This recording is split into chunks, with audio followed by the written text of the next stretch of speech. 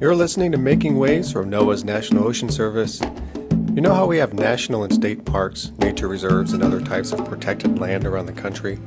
Well, we also have similar protected places in the ocean and along the coast. These areas may have many different names, but they are all marine protected areas. And you can find them in the open oceans, in coastal areas, intertidal zones, estuaries, and even the Great Lakes. Nearly 40% of U.S. marine waters are protected in some way.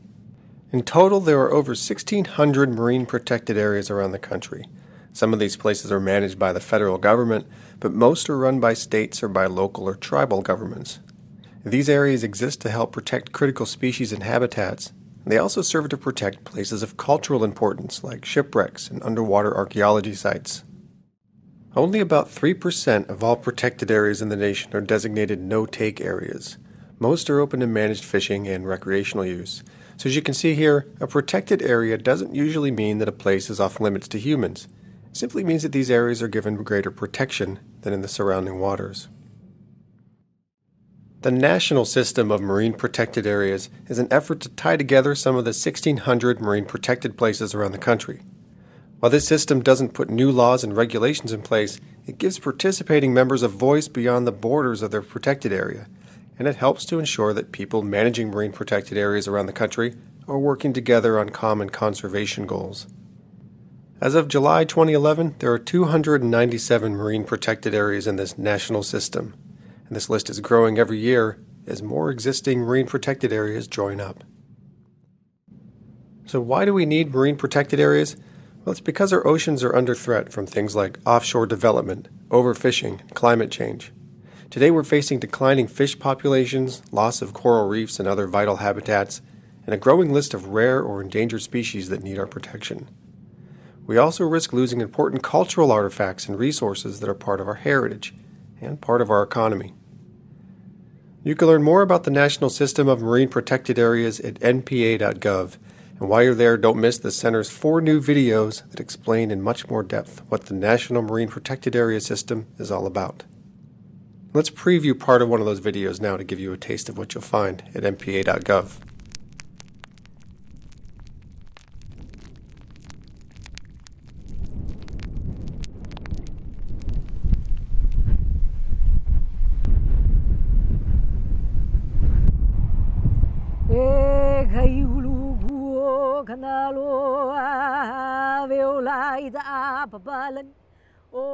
Our marine cultural heritage is the story of our nation's cultural connections to the sea.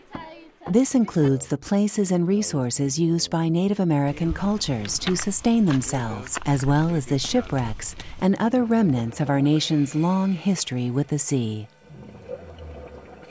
Many traditional cultures live near our oceans and Great Lakes. These waters supplied resources for making medicines, jewelry, provided fur pelts for clothing and for trading, as well as food for sustenance. It was a way of my ancestors. They lived off of the ocean.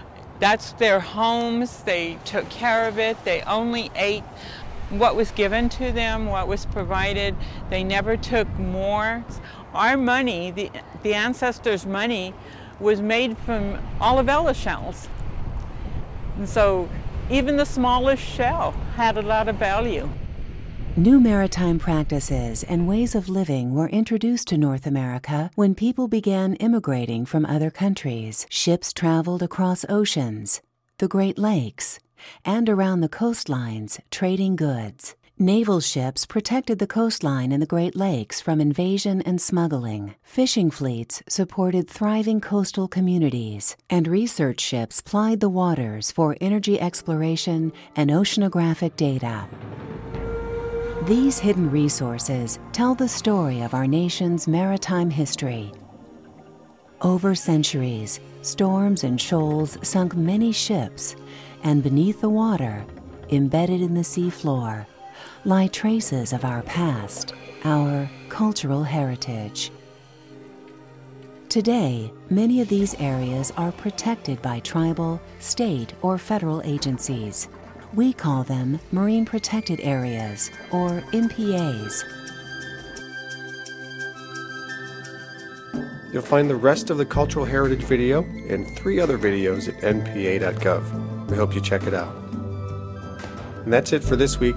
If you have any questions about this week's podcast, about the National Ocean Service, or about our ocean, send us a note at nos.info@noaa.gov. And, as always, you can find us on the web at oceanservice.noaa.gov. This is Making Waves from NOAA's National Ocean Service.